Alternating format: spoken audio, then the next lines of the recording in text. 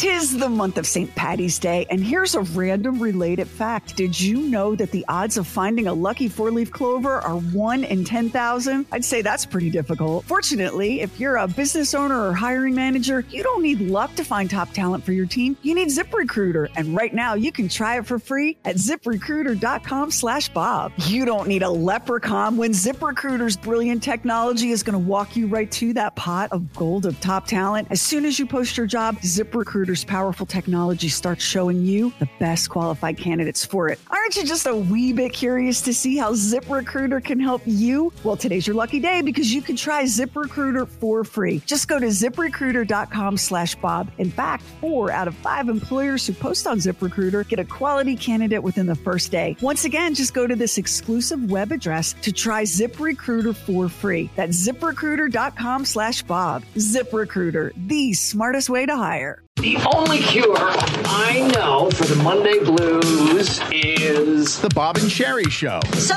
Monday's the big day, huh?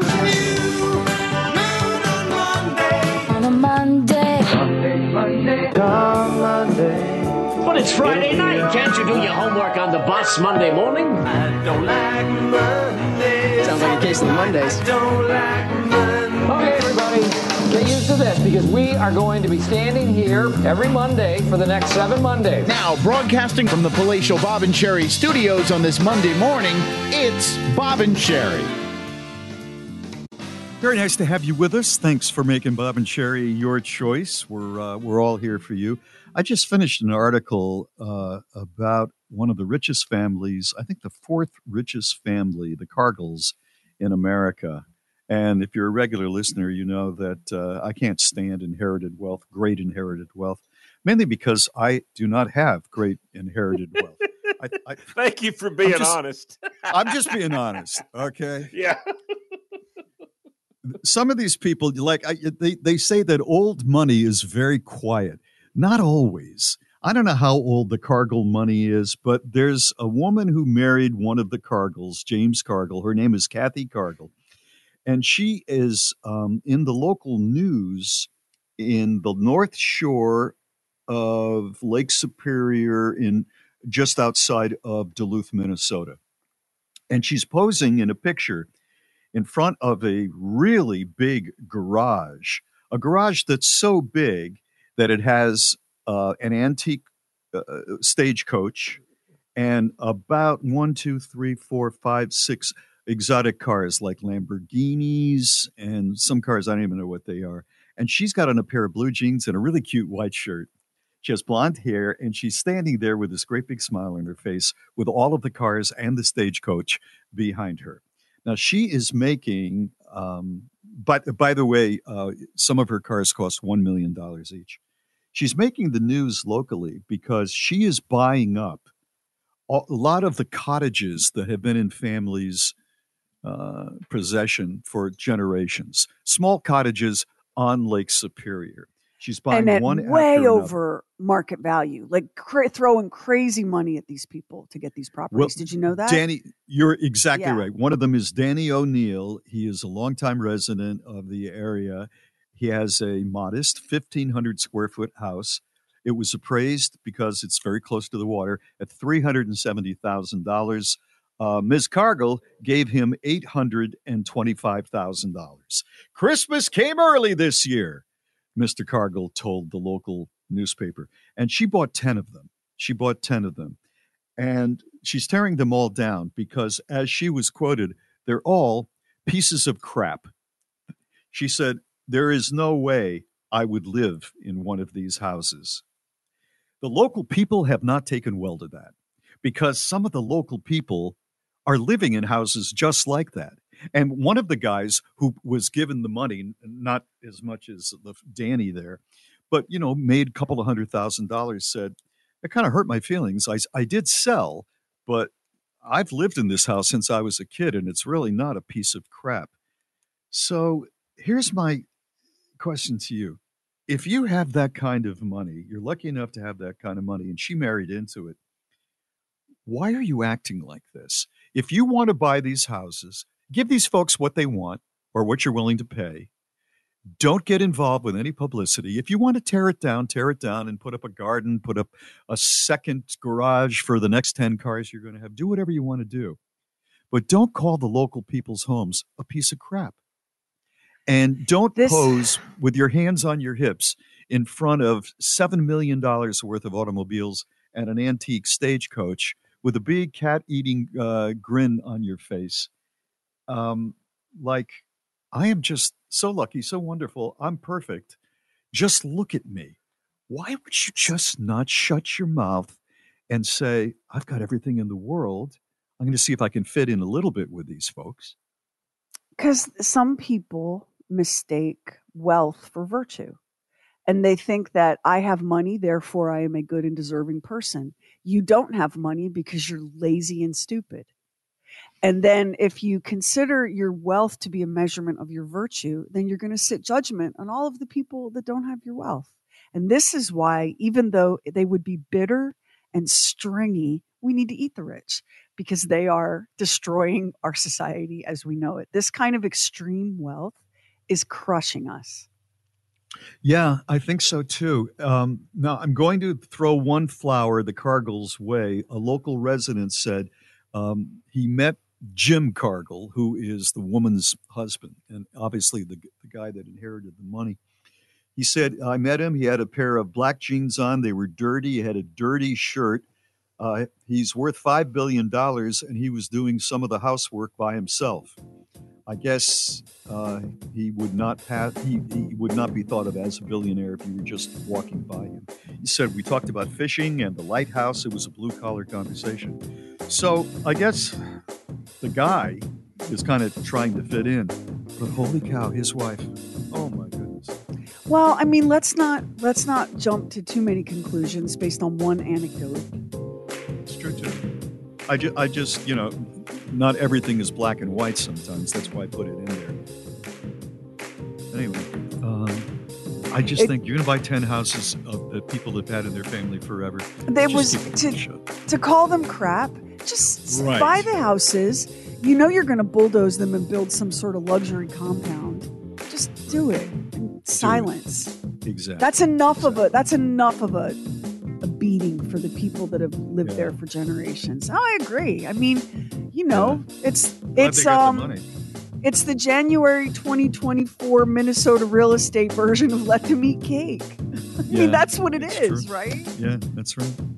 It's Bob and Sherry. Instant access to the podcast, and fun side. Just download the free Bob and Sherry app. You know what? It's fine that lady you were just talking about, Bob, the Cargill family woman. Fortune, they've got gazillions of dollars and they can afford to buy an entire lake community in Minnesota, tell all the people that live there that their houses are crap and then flip the camera off as they walk back in to the estate. That's fine. Those people are out there. But the people that I like to celebrate are people like this woman, Macy Davis Sutherland. She lives in California and she just managed to grow a single strand of hair out of her bicep that was measured at 7 1/4 inches long. And that's a Guinness Book of World Records achievement. Let's have a round of applause for Macy. I don't know. Kind of gross. She said what's she the did secret not. to that? How did she well, do she it? said, she do it? She said it was 2012. She was a junior in high school. She was at Disneyland with her best friend Kaylee and the family when Kaylee's brother said, you have an extremely long hair growing out of your arm. Let's pull it out. But Macy decided, you are not pulling out my extremely long arm hair. And she decided to see how long it would grow. So this starts back in 2012. She said the hair, it's a single hair. I don't know how many people have that, but some people do. Like they'll have a random hair that sprouts somewhere. It would get like as much as 6 inches, but it would break or it would get accidentally pulled out. She said that the doctor at one point, who was just marveling at it, measured it at just over 5.5 inches. And that would have been enough to get the world record. But Macy's a competitor. Sometimes it's not enough to just get the win. You want to spike the ball in the end zone, right? So Macy said, no, I am not ready to set the world record. Let's see if it'll grow a little bit longer. So just a month ago in December, they measured it at 7.24 inches. And that is the world's longest arm hair for a female. She said, I'm going to keep going until I overtake my fellow Californian, David Reed. His arm hair is 8.54 inches. Macy, you have the heart of a champion. God, you got to have goals, man. You got to have goals. Hey, Lamar, could you date a woman with a 7-inch hair coming out of her arm? I'd have to see the other 99.9% of her. I'm not saying I would. You know what I'm saying? That wouldn't be the deal breaker. That would not be the deal breaker. That would not be the deal breaker. No. Are you telling me, Bob, that's a deal breaker for you? I think it is. Yeah. Tell me why. It's the only. Well, it's weird, and it's kind of. Maybe it's just me. It's kind of disgusting to have this one hair out of there.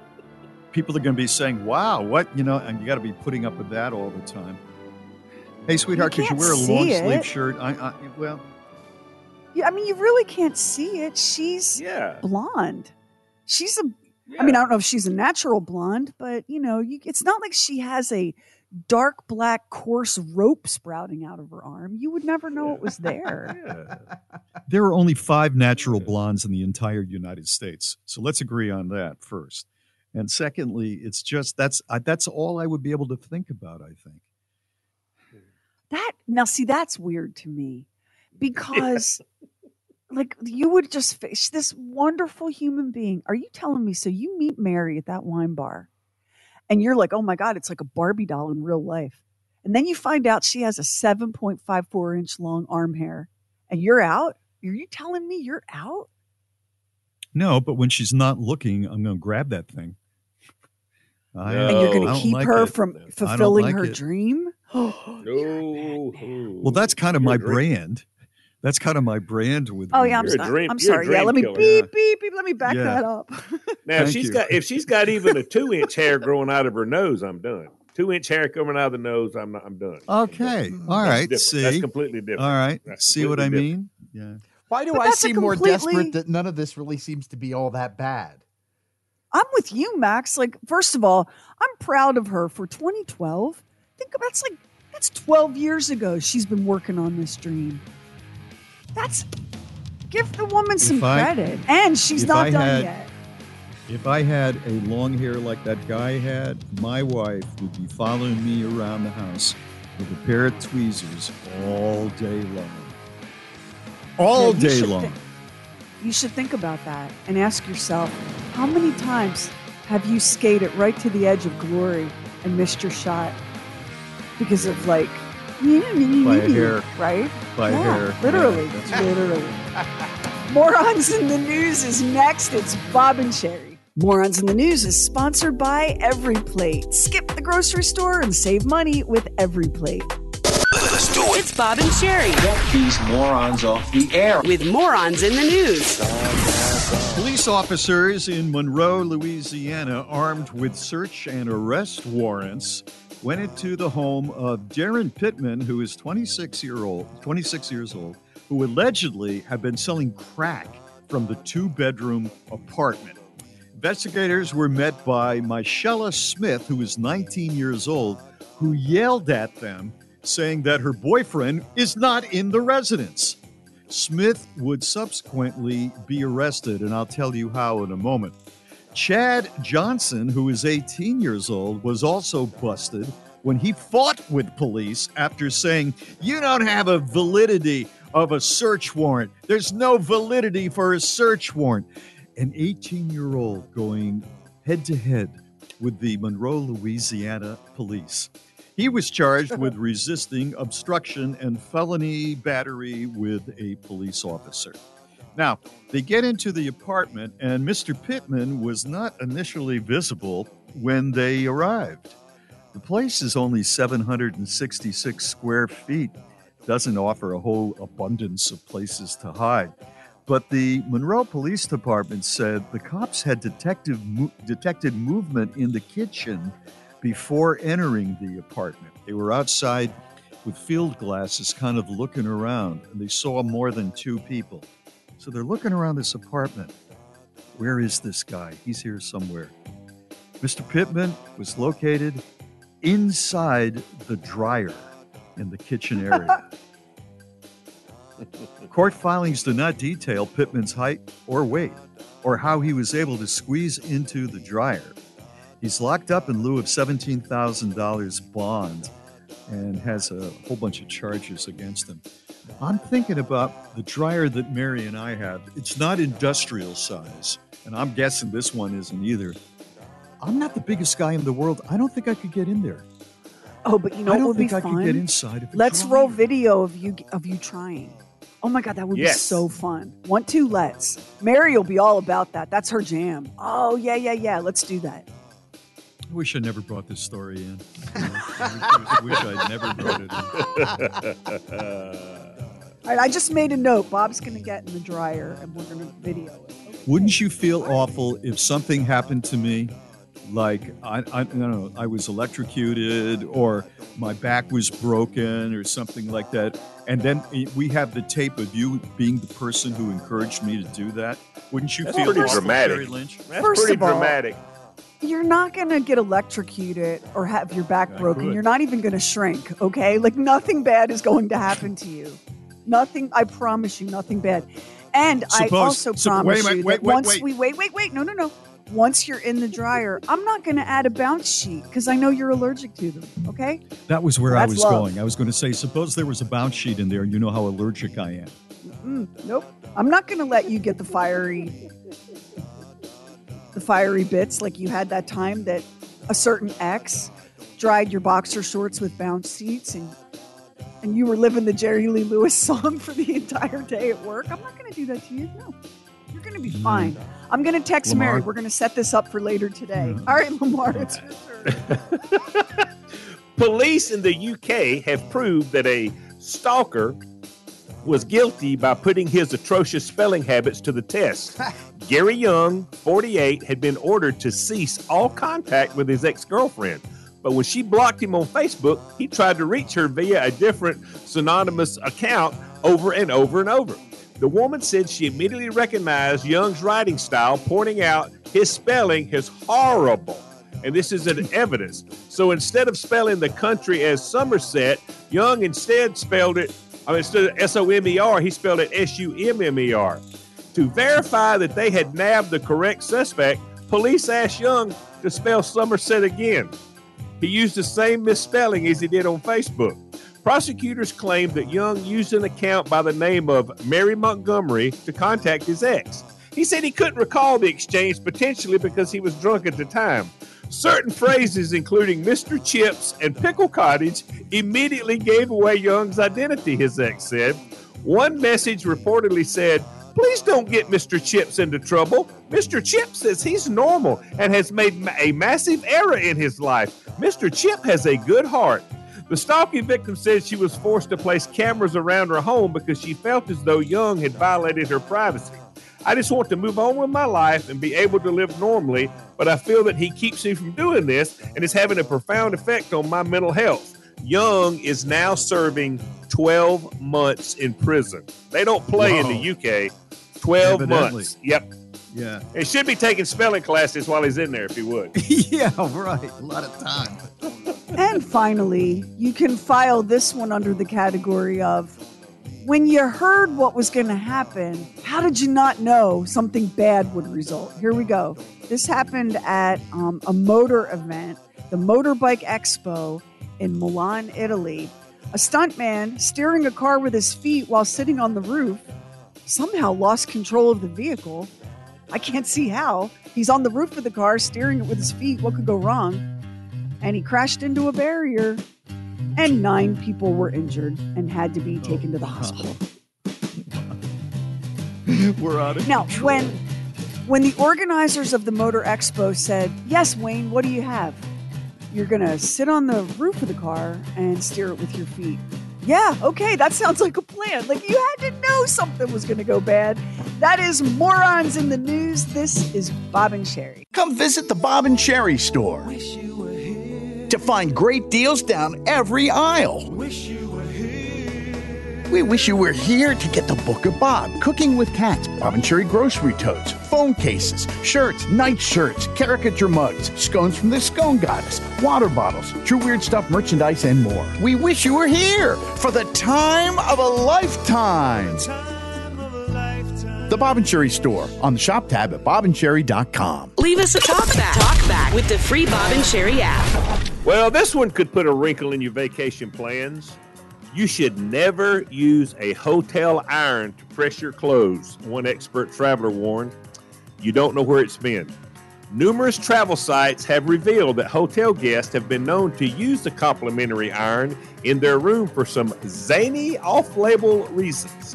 It's worth inspecting the hotel iron or testing it on a non-external facing garment before trusting your soon-to-be crisp white shirt.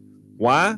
Because pilots and others notoriously use irons to reheat pizza and other food leftovers.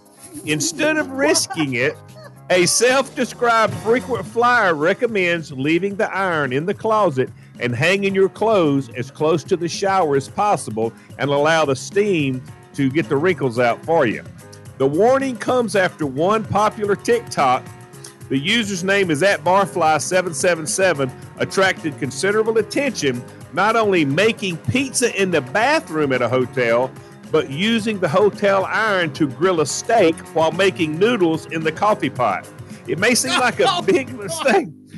The video has over 50,000 views.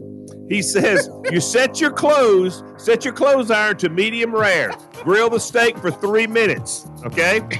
He's going ahead and he's making his ramen in the coffee maker. He says you flip that bee and he tells people to grill the other side of the steak for 3 minutes.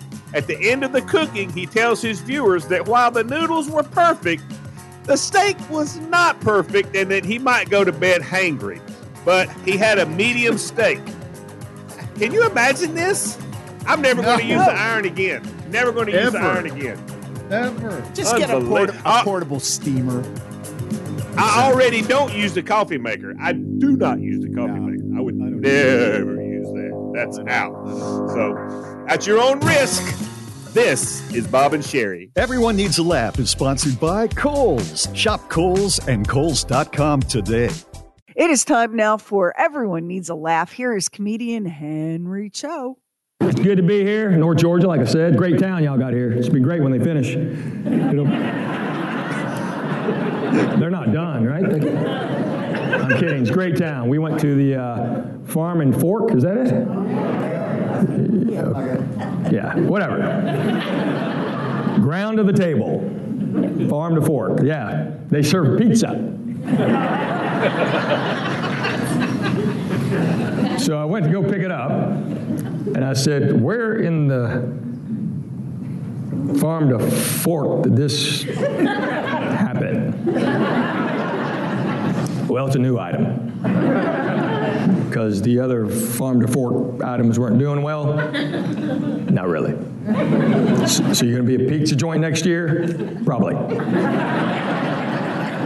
But we've been here 3 hours. We got in early, so we've seen it all. Twice. I'm kidding. It's a great town. Y'all are great. It's smart to be here because, no one knows you're here, really. Because you just drive right by. You really. If I didn't know I was stopping here on to Chattanooga.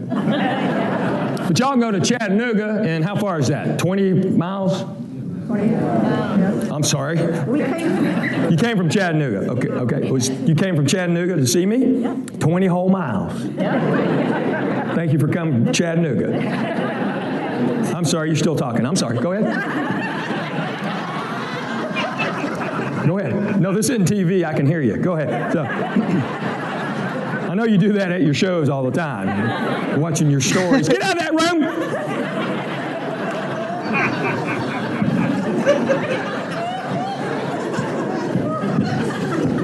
So Ringgold, you're right in the middle of nowhere and Chattanooga. No, it is. It's great. Because, we were coming here, and it's like, Alex is like, where's Ringgold? I go, I don't know, man. Just go. You'll see a sign. Get off. And it's right there. He goes, do I have to go left or right? I go, I don't know. It's right there, man. You coming the other way, it's still right there. So it's Ringgold. Make sure you gold, because they get upset.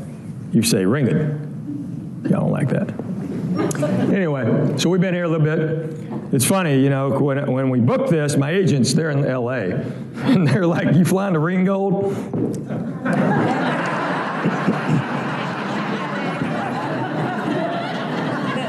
Yeah, I'm going to chop her right in, pal. It's grab a crop duster, and I'll be right there. No, I love coming to towns like this. I do, because y'all are the best people in the world, and no one knows that. So I'm here to. I appreciate y'all showing up. Seriously, yeah, you got better things to do. I do too, but we're here. It's Henry He works Show. without a net. Yeah, he works without a net. That guy. Yeah. He was great.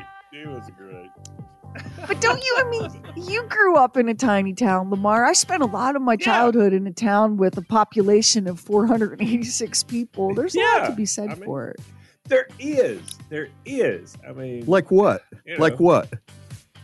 You do know everybody, and everybody knows you, and everybody watches out for everybody else's kids, and you know all the grown-ups. So stranger danger is a little easier to navigate because you recognize a stranger immediately. But as a teenager, you got to be on better behavior, because no matter what you're doing, you can't get away with it.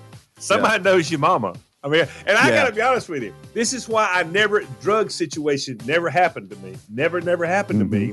Because in my town, you get caught drinking a beer, you get caught smoking pot, they'll throw you out of town. I mean, you're done. You can never. Exactly. Oh my God, you were branded. That is true. So I'm like, I wouldn't touch that with a 10-foot pole. That is so true. You do. It forces you to behave. When you know that everything you do is getting back right away. Oh yeah. You can get lost in a big city. You can't get lost in a small town. Everybody knows your business. And they not only know your business, they can remember back 3 generations of that one uncle you had that we don't talk about. It's true. Yeah. You can find Henry Cho on our website, BOBANDSHERI.com. Click the menu tab, look for Everyone Needs a Laugh. And while you're there, you should really nominate your favorite teacher. It could be yourself, to win an incredible trip from Visit Florida to Margaritaville in Fort Myers Beach, Florida. We love and appreciate teachers here at the Bob and Sherry Show. We want to send you on vacation. It's Bob and Sherry. Instant access to the podcast, and fun side. Just download the free Bob and Sherry app. Sadly, Bobby, the Portuguese Mastiff, who had clinched the title of the oldest dog ever by the time he died at the apparent age of 31, is having the distinction reviewed after doubts about his lifespan gave the officials at the Guinness Book of World Records pause for thought. Bobby. The canine's demise made headlines around the globe as the oldest living dog. But up until then, there was an Australian cattle dog named Bluey who was 29. And he had held it up until Bobby.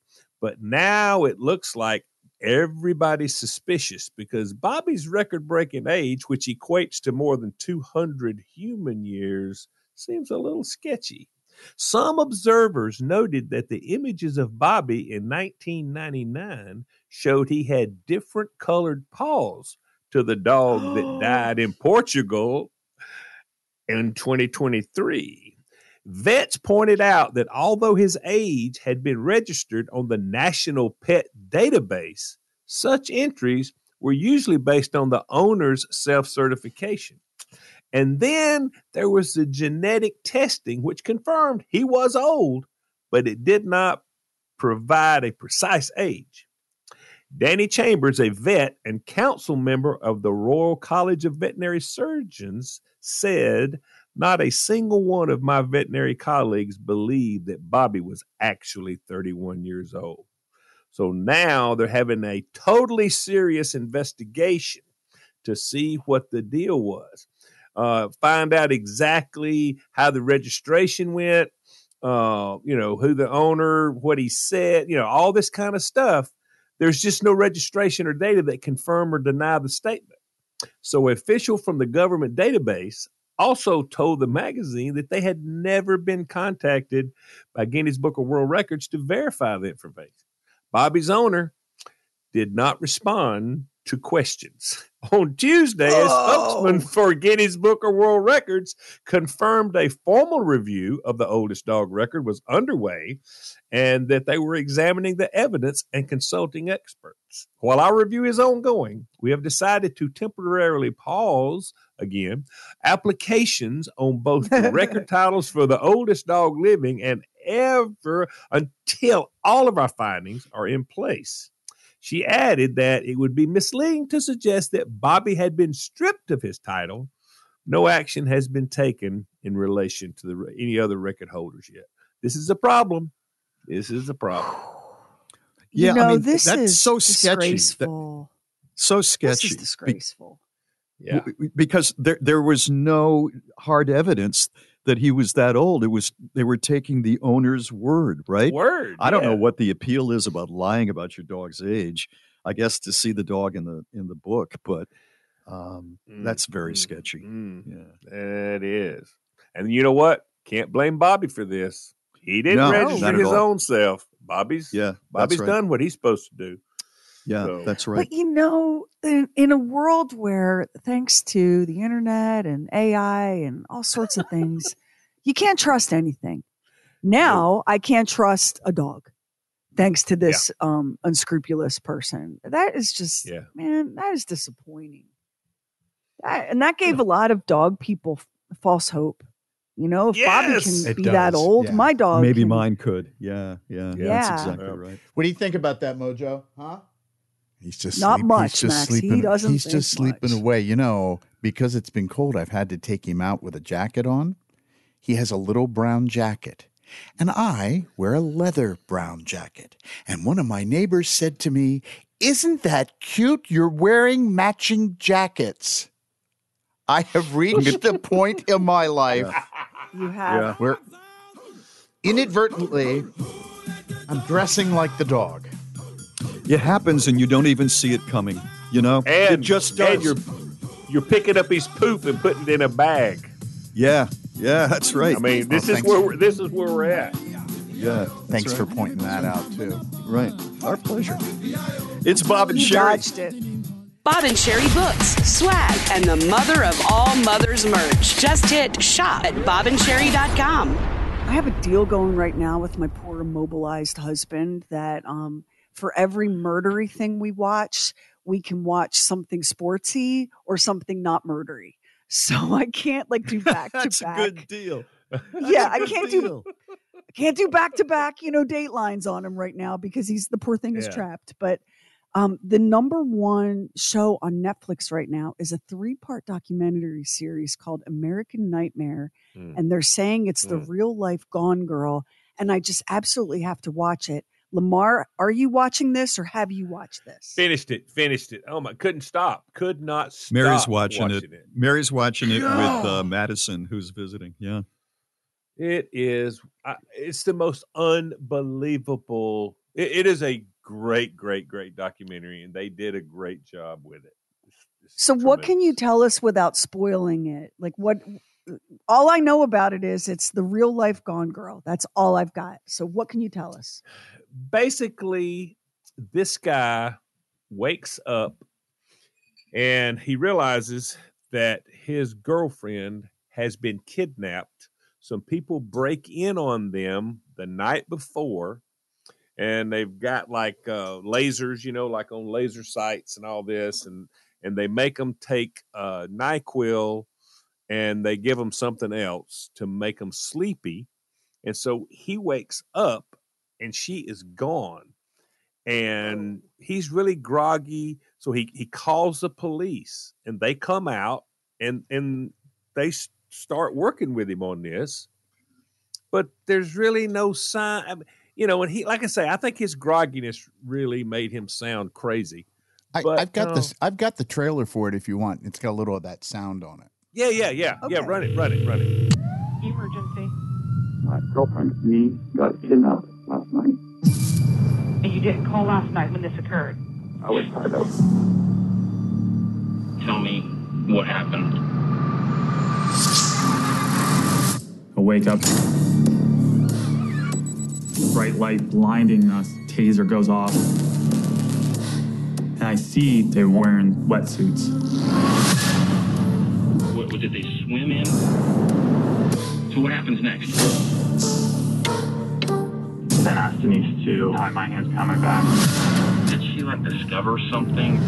John text messages. Is she mad? Accuse you of cheating? There's blood in your house.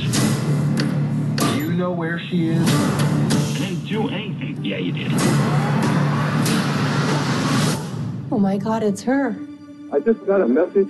She's walking over to my house. I've never heard of a case where the kidnappers drop their victim at the front door of their house.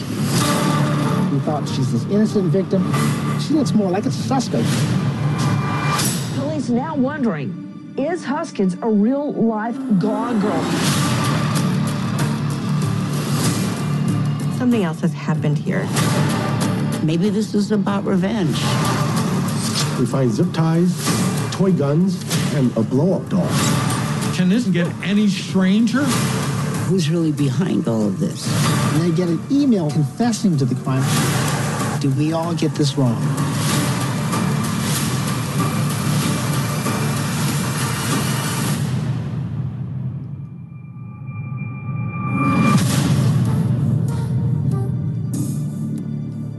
I'm not a police officer, but here's a word of advice to all the men. If you wake up and your woman's gone, you better sound a little more convincing than that guy did. That's But like I say, yeah, and I see why the police would not automatically believe it. But he had told them, he said, they're going to contact me on my phone. Well, the police took his phone and put it on airplane mode. So why? So they fumble this thing up so many, and then all of a sudden the public opinion turned on them. And so now they're being treated horrifically about this whole thing. And this went on for quite a while. And I mean, what an amazing story. What an amazing story. But yeah, don't tell us weird. Yeah. He did sound weird. Yeah. So, and you're thinking, what? He didn't sound as alarmed as but then you don't know how you would act, I guess. That's one of the things. There's no hard and fast rules on how people are going to react to certain things that happen. And the only question that I have is, and I'm not asking you to reel, but is there some resolution at the end of this documentary? Well, it ends.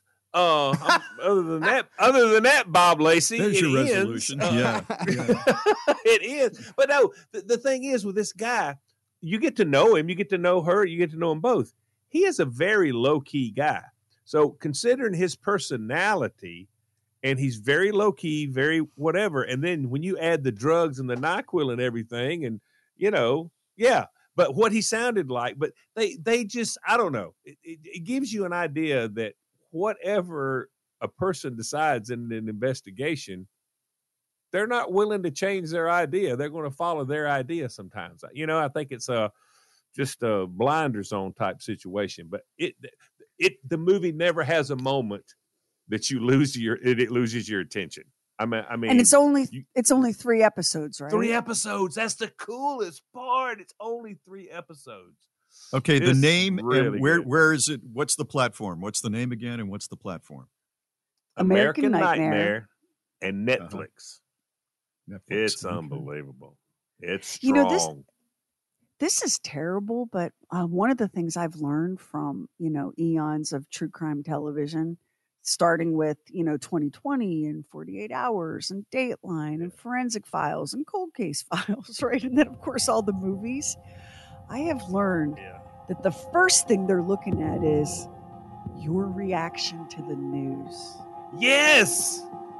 And unless you got some acting chops, you're on, buddy. You're on. Yeah. Don't even try. But You better hope that your response doesn't red flag you. Because And that's buddy, how if you're crying, there better be some tears rolling down them cheeks, buddy, because they're No, Well, look at the Murdaugh murders. Oh yeah, when he was interviewed, right? Yeah, he was like, but his cheeks were dry. Yeah. This don't is great. Be You gotta watch thinking. it. Don't be thinking that you woke up and you're Brad Pitt or Meryl Streep or something. You better. You know what? Don't be killing people. That's your best bet. Yes. Don't be killing people. Don't do it. Don't be kidnapping them. Don't be killing them because you're not going to get away with it. That is today's public service announcement. It's Bob and Sherry. The Bob and Sherry website, the Oddcast, contest info, bobandsherry.com. You know, Emma Stone is getting a lot of comments about her nude scenes in her new movie, Poor Things. And when asked about it, she says the character, Bella, is completely free and without shame about her body. And she said, I'm all about commitment to the craft. In Poor Things, the 35-year-old actress plays Bella Baxter, a grown woman who has been resurrected with the brain of her unborn child. As she matures unnaturally quickly, her discovery of womanhood includes plenty of uninhibited sex, including with a lecherous lawyer named Duncan, who's played by Mark Ruffalo, who looks like he's crying the entire time, I'm sure. Stone touched on the honest nature of the sex scenes in an interview. And she said that so much of this was about being true to Bella's experience. She had studied the character. She knew how she was supposed to feel. She said the sex is obviously a huge part of her experience and her growth, as it is, I think, for most people in life. So for the camera to sort of shy away from that or to say like, okay, we'll just cut all of this out because our society functions in a particular way, she said it felt like a lack of being honest about who Bella is. And she said, I'm not a person that just wants to be naked all the time, but I am someone who wants to honor the character as fully as I possibly can. That's part of her journey. So, you know, she said, if that's what the character calls for, that's what she's going to do, and that's what she did. She's an actress. That's what she's supposed to do, I guess. That's what she's supposed to do, exactly. The clips I've seen from this movie are hilarious, Lamar. I cannot wait. I cannot wait to watch What a premise. It's like a Frankenstein type premise. Yeah. You know? Yeah, exactly. I think it might be good. I want to go see it. I really do. And Mark Ruffalo, he's just what a dramatic person. Well, he drives you me know nuts. that both Mark Ruffalo and Emma Stone got Best Actor, Best Actress nominations for the Oscars. So I think it's probably going to be real good. Yep, it is. This is Bob and Sherry. Bring whatever you drink and celebrate Happy Hour Thursdays at 7 p.m. Eastern live on the Bob and Sherry Facebook page. It is talkback time, and you can call us on the phone at 844-52-SHERI, or you can shoot us a message via our free app in Google Play or the Apple Store. You can use the app to listen to the show and all of our podcasts. You can enter contests and text the studio, and you can tap the little microphone in the bottom center of the screen and talk, and the app will do the rest. Hey guys, Levon from Wisconsin. I'm just calling about how Bob is just beside himself because he received the information to put together his 2023 tax documents. And my late husband was a CPA, and he pretty much got tired of doing the taxes. And for the last 8 years, when he was alive, he had taught me how to do them, so I did them. So you guys don't have a prayer when a CPA doesn't even want to do his own taxes. But anyway, the thing is, Sherry said that she would rather go to prison for tax evasion. Well, one of my nieces said, I just hope somebody steals my identity and files my taxes for me. Anyway, you guys have a great day. Bye-bye. We're not alone. We're not alone. I feel better about that. Oh, my God. You know, how many times in your lifetime have you heard somebody in Congress say, you know, what we need is a very simple tax form that any American can fill out. We're going to have an easy to understand way that people will be taxed. And the more you make, you're going to pay a little bit more. And then but everybody's going to have to pay. And you can fill it out on the back of a postcard. Every 5 years, every 10 years, and it never happens. It's never going to happen. Just like the rich are never going to pay their fair share. It's never going to happen. And it is so rare. It is so rare for a very wealthy person to get into trouble for taxes that if I said to you, name some wealthy people that got into trouble for taxes, the best you can probably do is tell me Wesley Snipes and Martha Stewart. What else you got? Or Al Capone. The Chrisleys. Yeah, you're the right. Chrisleys. The Chrisleys. The Chrisleys, yeah. The Chrisleys. Isn't it interesting that it's these like show business, entertainment industry, athlete figures that that get into trouble for taxes. Bernie Madoff didn't get into trouble for taxes. He got into trouble for a Ponzi scheme. Like a lot of these people. My daughter Olivia pays more in taxes than Jeff Bezos. No joke, no exaggeration. She pays more, and she pays I think she paid $250 last year in taxes, which is exactly $250 more than the founder of Amazon.com. It is the little people that pay the bills for everything, and the little people that go to jail for prison or go to prison for taxes. And as someone who is now living quite the dream here. Camp Cupcake with crafts and yoga. I don't know. It doesn't sound so bad. I'm going to be honest with you. Sounds kind of restful. When you say the little people, the initial image is somebody who's making very, very little money, but they're taxed a tiny bit. I think really the people who get screwed the most are kind of in the middle. They don't own a business that they can write off everything under the sun. I have a friend that bought a business and he planned to sell it years later. But during those periods, he could write off everything that he made because there were business losses. And then he just sold it and he did very well. It's the person who's grinding it out that doesn't own a business, but he's a great, or she's a great salesman. And they're making, pretty good money. Making $150,000 to $300,000 a year, but they're hit with a pretty high tax bill, and yet because they have no write-offs, But if you've got the right attorneys, tax attorneys, and information coming in, some of these guys are knocking down $10 million a year, and they're paying the percentage of a secretary's tax. And that's why we call those the little people, because those are the little people. Yeah. See, you don't want to think of yourself as the little people, but we live in a world now where there are only two kinds of people: the multimillionaire and billionaire class and the rest of us. And we're the little people. But you know what? Martha Stewart, one of her fellow inmates at Camp Cupcake, which I think was Alder something. It was some kind, wasn't that the name of it? Camp Alder something.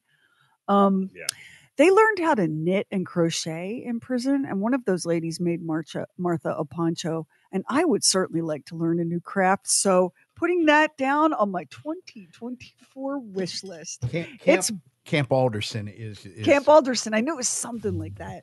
It's Bob and Sherry. True. Weird.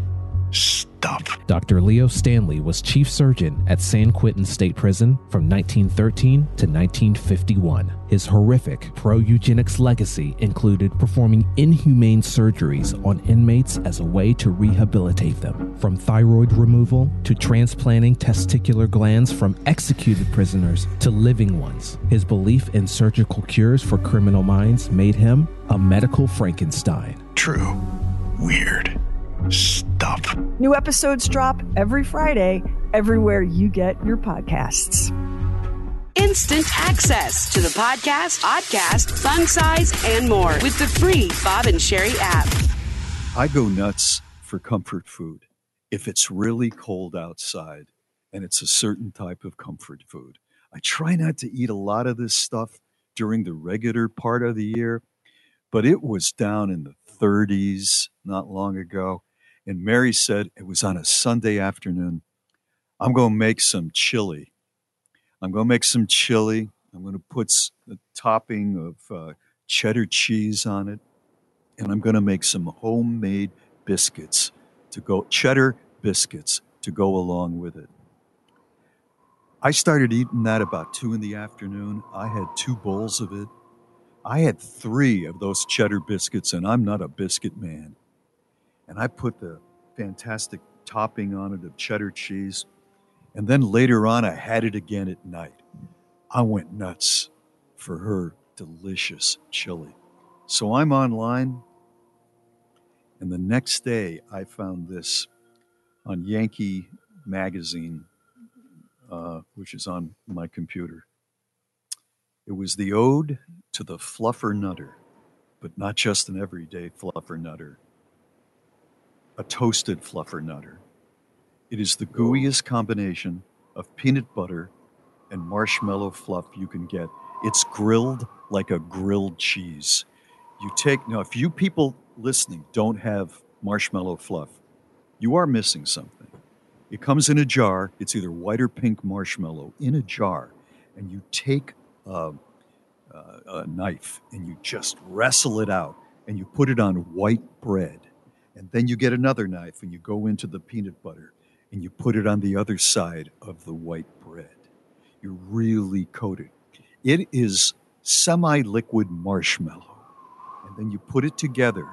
And this recipe says you just grill it for a while, just like a grilled cheese, maybe 2 minutes on one side, and then you flip it over and you grill it on the other. And you can see the marshmallow and the peanut butter melting a little bit onto the pan. And then it's red hot, and it's cold outside, and it is like biting into your childhood, but even better because it's hot and gooey. Normally I wouldn't eat that, but I want one. I want one so much. Not only would you normally not eat that, but you would be on your high horse, prancing its hooves, condemning anyone who did eat it. Yes. And if any of us said, well, I was a little chilly outside, so I ate 5 cheddar biscuits, you would be giving us a firm talking to. And please do not pretend otherwise, because we all know.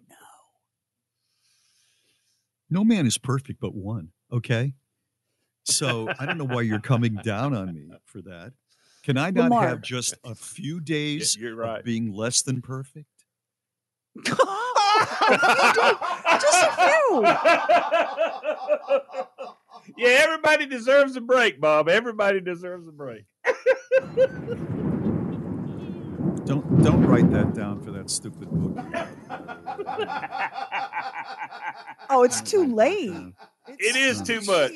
It is too much. The pressure being put it on perfect the every day. January 29th. Don't put that on a coffee cup. Don't put it on a coffee cup. Please don't put it on a coffee Everybody needs a break from being perfect. Anyway. Bob, you don't just you berate people who do this. I mean, you berate them. Didn't you I'm do trying that? to help them You went out. into a coffee shop or a donut shop one day and berated them about the donuts? I just answered a question. They were pushing. I just wanted coffee, and they were pushing donuts on me. Because it's a donut store. That's what they sell. That's how they pay the bills. That's how they keep lights on. You know, they do have coffee, but their key business model is the donuts. Now, speaking of, I have to say, I saw the greatest video. I think it might have been on Twitter/X. People were in a Dunkin' Donuts drive-through, and a raccoon was crossing the parking lot. So the car slows down, and you hear the passenger saying, "Wait, just go! Don't hit him! Don't hit him!" And the raccoon is walking up to the drive-through window, and he walks up, and he pauses, and he walks up, and he pauses, and he gets up right up to the window, and he stands up on his hind legs, and the drive-through window slides open, and the Dunkin' Donuts employee leans out and puts a frosted donut in the raccoon's little hands. Oh, that is so sweet. Thing ever. Oh, Donut that raccoon. Is so sweet. Yeah. Well, he's my man. I'm gonna send y'all. You know what? I'm gonna send y'all that video, and I'll send it to Doc too, and we can get that posted up so that everybody can enjoy the pure magic of Donut Raccoon. Unless, of course, now you want to go on a tear about how the raccoon shouldn't be eating donuts because it's bad for the raccoon. No, it's fine. It's fine. It's all right. It's Bob and Sherry. Can You Believe This is sponsored by BritBox. Unbox BritBox and escape to the best of British TV. You read it once. I don't believe that. And then you read it again. I can't believe this. It's Bob and Sherry's. I don't believe this. I cannot believe this. I don't care who you are. I don't care where you live. You are complaining about the roads in your state. I have my brother. That's true. My brother complains bitterly about the potholes and the narrow lanes in Jersey and the endless road construction and disasters in Pennsylvania. I have a family member who lives in Wyoming near Cheyenne who will tell you that there are no worse roads than the roads in Wyoming, even though there are only 4 cars on them at any given time. I have family members in Utah. My mother will tell you point blank that you don't even want to think about driving a car anywhere in the state of Utah, but especially down toward the border with Nevada, no matter where you live. Atlanta, people complain about the roads. Orlando, people complain about the roads.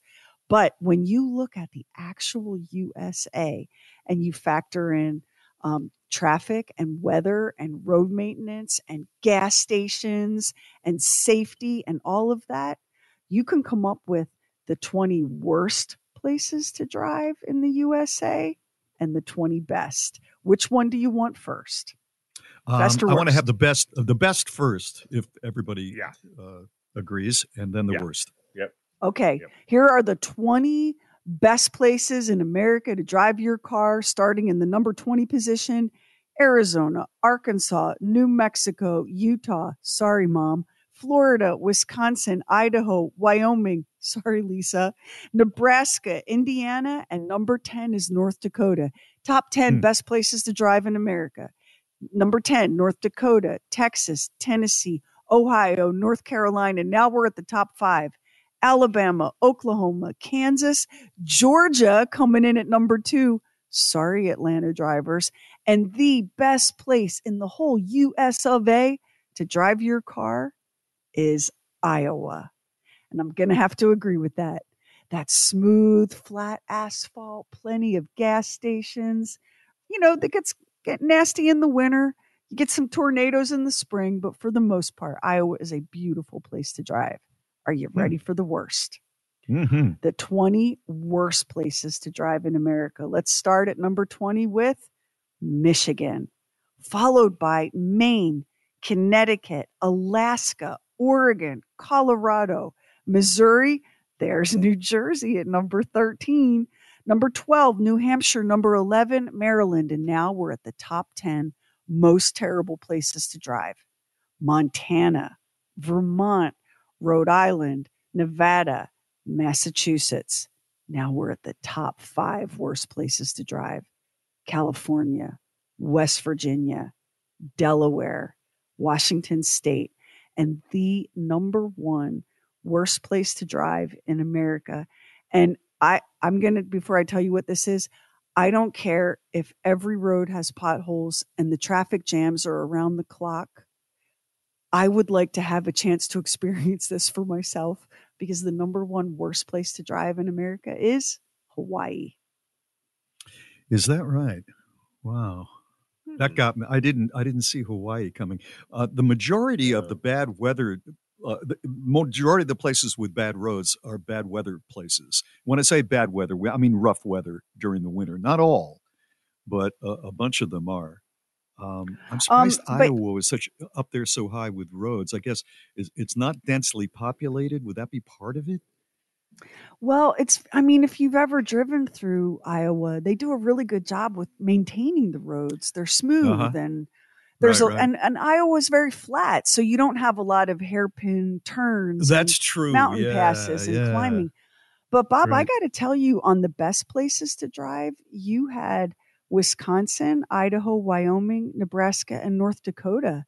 Those are some tough that surprised winters. Me. Tough winters Those there. Are some tough winters. I was surprised. So what do you think adds to those problems? Is it local monies? Is it the topography? What would put them in those places? Well, according to this, it all came down to a bunch of stuff with badly maintained roads. So if you live in a place with terrible weather and terribly maintained roads, it's going to be bad, right? Because you've got like snow and ice, but they're not really taking care of the roads. You've got potholes and things aren't being graded.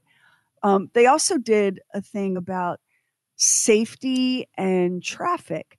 And that's why I was surprised for everybody that complains about Florida and Georgia. Georgia's the second best place in the country to drive, even with Atlanta. And Florida is the 16th best, even with that crazy snarl that is I-4 around Orlando. Like anyone that's ever driven 95 down to Orlando is going, what? What? That can't possibly be. Yeah. Yeah. Well, I do know this. No matter what state you live in, the best part of your state for great roads is wherever the heads of your legislatures live. Because they control the purse strings. And I'm not just making this up. I've seen it in real life. The roads around where these dudes live are beautiful. Rest of the state can go to hell, but their roads are really nice. Well, take some pride, Iowa, because you are the greatest place to drive in the whole USA. Yeah, cool. Buddy. It's Bob and Sherry. The Bob and Sherry website, the Oddcast, contest info, bobandsherry.com. We talk about food a lot on the Bob and Sherry show. We've got an actual Italian chef who's part of the show, and Lamar, can do anything you want with bacon. And I love seafood. So we now turned it over to Lamar because he has a new tasty treat that has just been introduced to the American diet. What all is it, Lamar? Well, I know you're familiar with Kraft Singles, that cheese food type thing that's not really cheese, but it says firmly on the package it contains dairy. So I don't know. But they've come out with 3 brand new flavors. They've got jalapeno, garlic and herb, and caramelized onion. Now, I'm pretty sure there's no jalapeno or no herbs or no onions in this, but it's supposed to taste like it.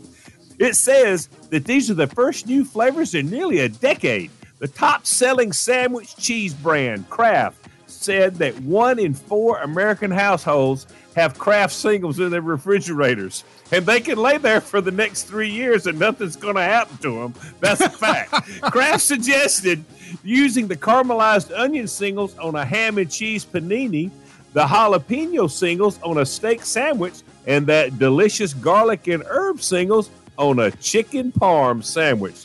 These new flavors will be available in packs of 16 slices starting this month at retailers nationwide.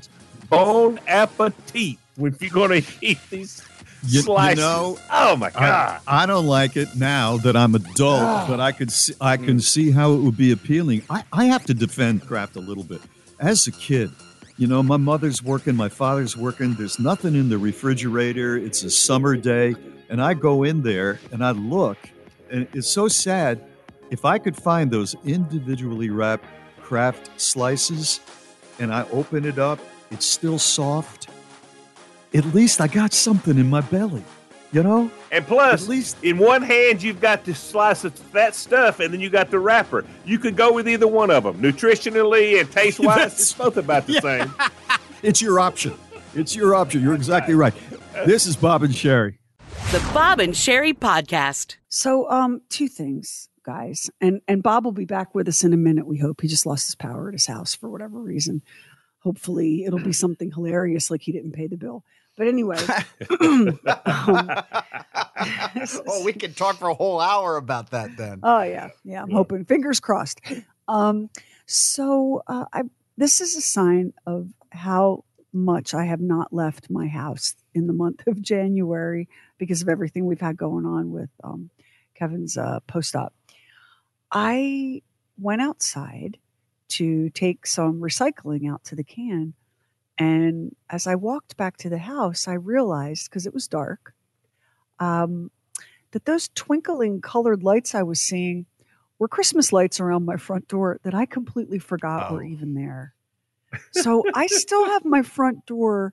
Now, it's draped with pine, evergreen garland. And that's, of course, dead and brown. But the lights are just as bright and twinkly as ever. and they're on a timer. Kev put them on some kind of timer. So they don't come on during the day. So it's not like they catch my eye when I walk past that part of the living room. Yeah. They come on at night, and they stay on until, probably midnight or so. So now I have to add to my list, take down the festive Christmas decorations at the front door that I forgot were there. And then the other thing, I must have been having a dream last night because I woke myself up clawing at my face. What? Have you ever had that where whatever you're dreaming, you're acting it out Yes. physically? Yes. So I probably wouldn't even remember that this happened. Because this happens to me a lot. Like I wake myself up in the act of doing something that I'm dreaming about. But this time when I clawed my face, I went at my chin so hard I drew blood.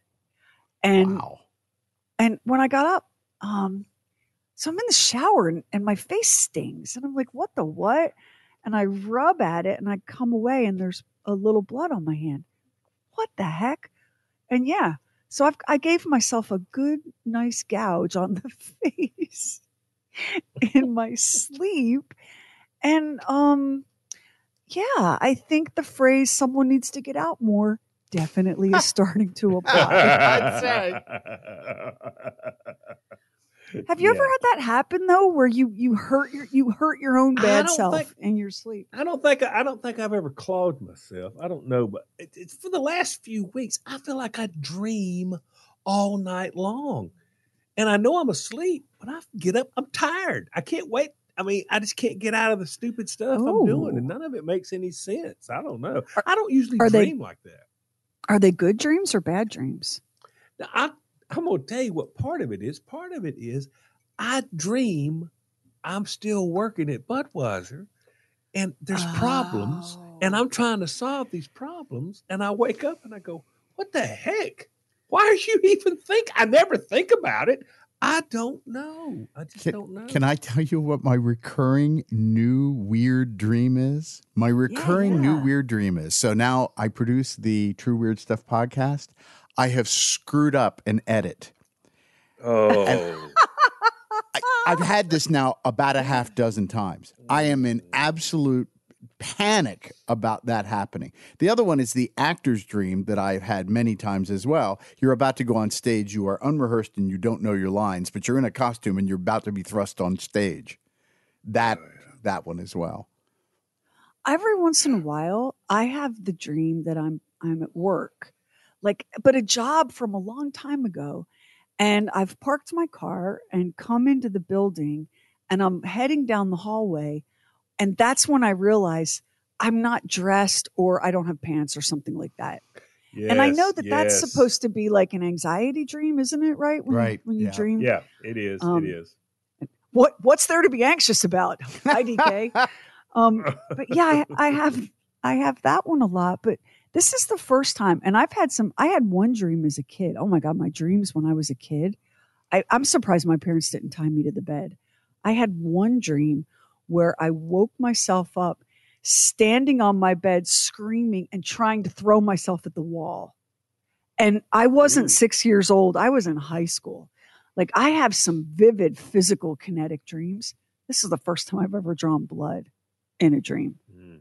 And so of course, I take a shower and get dressed and feed the cats and bring Kev some juice and his morning medicine and get him fluffed up. And he looks at me and goes, what happened to your face? I said, I don't know. I attacked my face in a dream. And he goes like this. Why do you do that kind of stuff?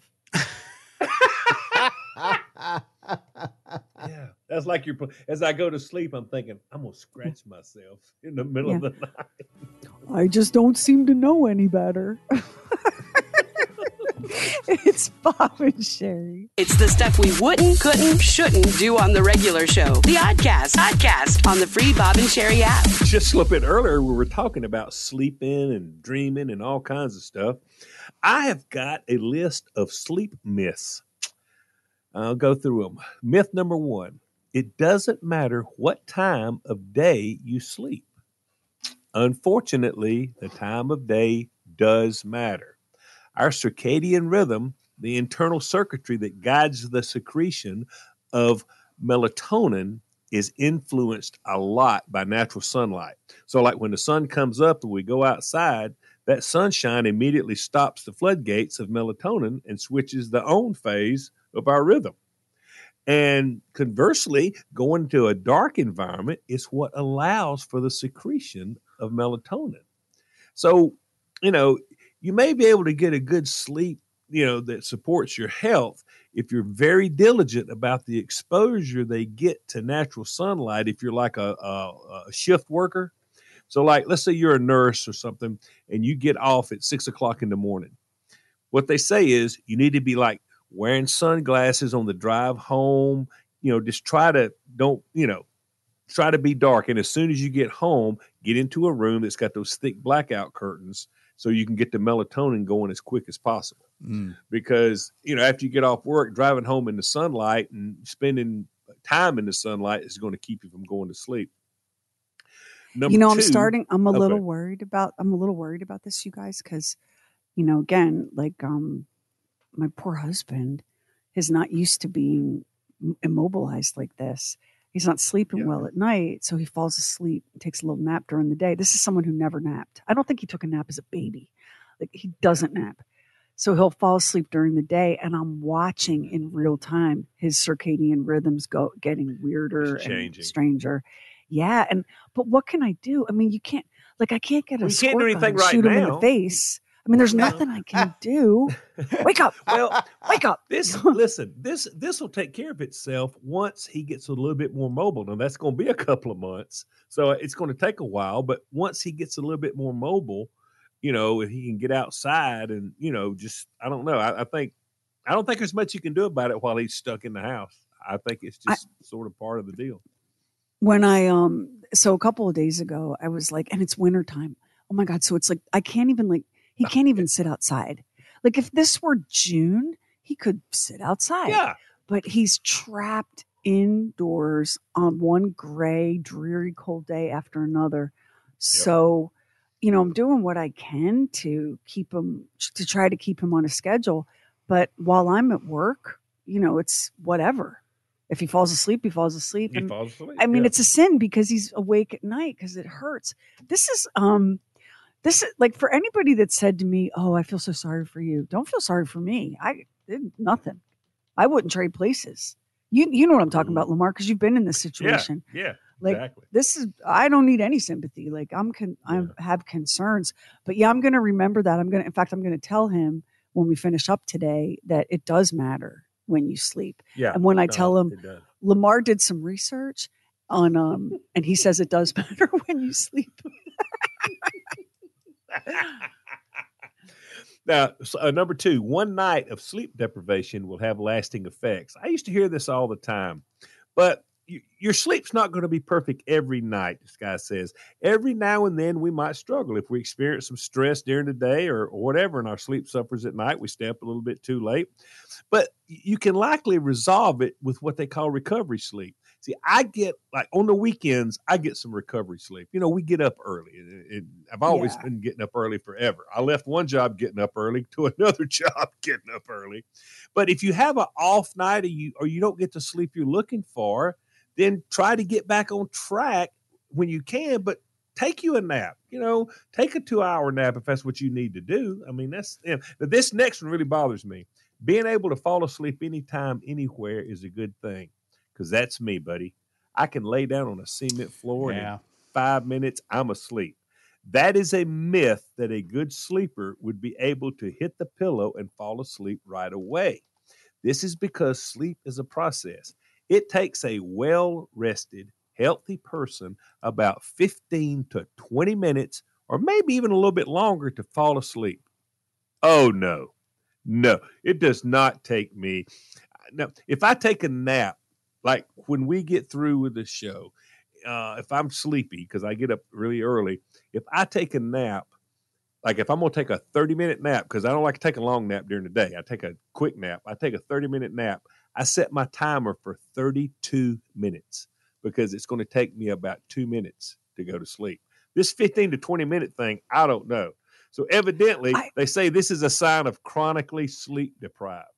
But I've always been able to go to sleep. You have been, and I used to be like you, Lamar, and I'm not anymore. And so I break all of the rules. I put the TV on to like an old movie, like That's on Turner another one. Classic Yeah, or whatever, you're not supposed to do that. or Science Channel, because in the 15 minutes it takes me to fall asleep, my brain does so much overthinking that I don't fall asleep at all. It's crazy. Like the hamster gets on that wheel and she starts a running. So yeah, it is far better for me to fall asleep watching If We Built It Today on the Science Channel. It's Bob and Sherry. Now, let's open up the Bob and Sherry Archive Vault. So check this out. That feeling, that doubtful feeling that you have, maybe right leading up to your wedding, they call it premarital doubt. And this is from the Journal of Family Psychology. So, we didn't get this off crack.com or The Dirty. That feeling of premarital doubt, at least one partner in 2/3 of engaged couples and married couples said, yeah, I had premarital doubt. Really? 47% of husbands and 38% of wives said that I had cold feet. And here's what it turns out. Does having that cold feet predict the likelihood of divorce? For husbands, it doesn't. But for wives, it does. So if you're engaged and you're a guy and you're having doubts and you get married anyway, your doubts are not really linked to divorce. But if you're engaged and you're a woman and you're having doubts, it's a really strong predictor for divorce. Here's how strong. Of all of the women, and 38% of engaged women have cold feet, 1 in 5, 20% of those marriages end in divorce. That's a lot. Not in comparison to the total number of divorces, though. 1 in 5, I thought you were going to say it was going to be higher than that. Well, there are 4 of us in this room. I mean, that's 20%. Let's get Jonathan, the intern, up here. We're all engaged. We all have cold feet. One of our marriages is going to fail. I think that's pretty high.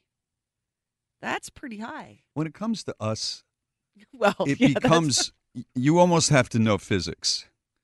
I did just offer to hook up with June in exchange for a mortgage payoff, so I may not be marital material. I've never had cold feet. Never. So what that says to me is someone else did. Well, 47% of men have cold feet. You might have been in the 53%. Yeah, well, obviously I was. I always did. You always did? Always. Wow. You've had cold feet so much you could have been an ice age. Yep. I definitely. And you never thought really of acting on it. Of course I thought of acting on it, but the momentum thing. And that's the problem with it, because I called off a wedding 8 weeks out, and what's really difficult about it is that what you're doing is right. When you know, period. When you have it inside your gut that says do not do this, you know that you shouldn't do it. But the problem with it is that you are hurting people. Lots of people. Yeah. Lots of people, disappointing lots of people. Yeah. And I think that people's desire to not do that, they get married and they go ahead with it. And when I called it off, I cannot begin to tell you how many people came up to me and said, I wish I would have done that. I knew at that time. I've just come up with a brilliant idea. Okay, because I want to tell you something really interesting about that. That's fine, but my brilliant idea trumps this, so I got to go. I can't wait to hear it. Because this is such a problem, because there are so many divorces, they make people so unhappy and all, and marriages shouldn't have worked out, and you got all this thing with cold feet, especially with women. You set it up, it becomes a part of our culture, where there is, just like in football, a 2-minute warning. Now, it's not 2 minutes before the wedding, but maybe it's 2 months or 2 weeks before the wedding. And everyone knows that that's the deal. You're in that window, yeah. You're in the deal. And people will be saying, did they get through the 2-month warning or the 2 week? What would be better, 2 week or 2 months? 2 months, but we have to Did they get through the 2 month? Oh, they didn't. Well, maybe they're better off. We have to get caterers and florists and everybody to agree to sign the 2-month warning contract. Yes, yeah, because you're out. That's exactly right. I think it's a brilliant idea. Listen to how powerful this cold feet thing is. It is so powerful that when scientists looked at growing up with divorced parents, living together before marriage, having a, quote, difficult personality. Difficult personality, right? Right. They looked at all of these other factors and they said, you know what? Growing up with divorced parents, living together before marriage, having a difficult personality, those three things combined are not as strong a predictor of divorce as having cold feet. No kidding. Yeah. You're not really embracing my 2 No, month I like warning. I like think. your idea. And it makes me uncomfortable when I say into a microphone, that was my idea and it's a brilliant idea. And then people talk about something else. You know, I need validation when I pointed my own brilliance out. All right.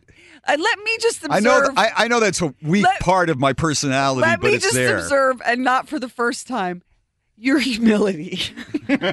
The humblest. The humblest. Sign up for our newsletter. We never spam you. Never did. Get Bob and Sherry exclusives. Just go to bobandSherry.com. So Max was just telling us about this street performer in Ireland that's blowing up as a result of a performance. And he's like, I don't know, I'm not hearing it. So let us hear it and see, maybe we'll hear it. All right, I'll play a little of this for you.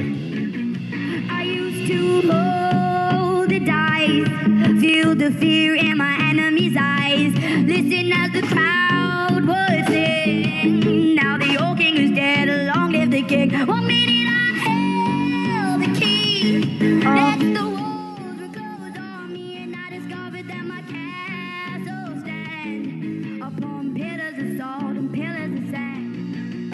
I mean, it's infinitely better than anything I've ever been able to do, but I don't hear it. Lamar, Doc, do you? No. Do you hear it, Doc?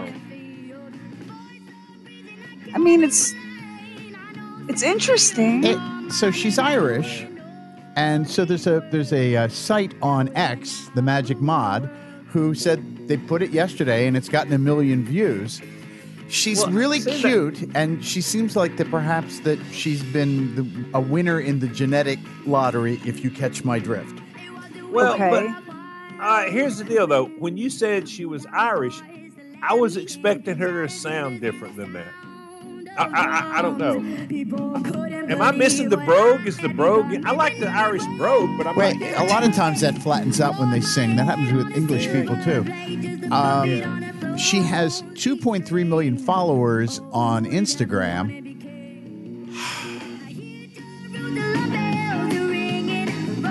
I don't know. But it's apparently a thing.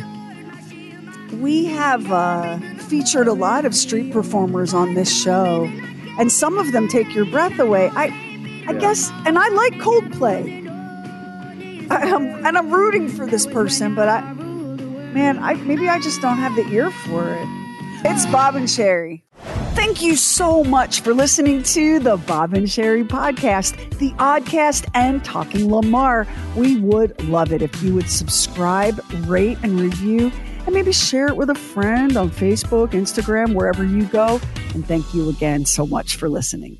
'Tis the month of St. Paddy's Day, and here's a random related fact. Did you know that the odds of finding a lucky four-leaf clover are 1 in 10,000? I'd say that's pretty difficult. Fortunately, if you're a business owner or hiring manager, you don't need luck to find top talent for your team. You need ZipRecruiter, and right now you can try it for free at ZipRecruiter.com/Bob. You don't need a leprechaun when ZipRecruiter's brilliant technology is going to walk you right to that pot of gold of top talent. As soon as you post your job, ZipRecruiter's powerful technology starts showing you the best qualified candidates for it. Aren't you just a wee bit curious to see how ZipRecruiter can help you? Well, today's your lucky day because you can try ZipRecruiter for free. Just go to ZipRecruiter.com/Bob. In fact, 4 out of 5 employers who post on ZipRecruiter get a quality candidate within the first day. Once again, just go to this exclusive web address to try ZipRecruiter for free. That's ZipRecruiter.com/Bob. ZipRecruiter, the smartest way to hire.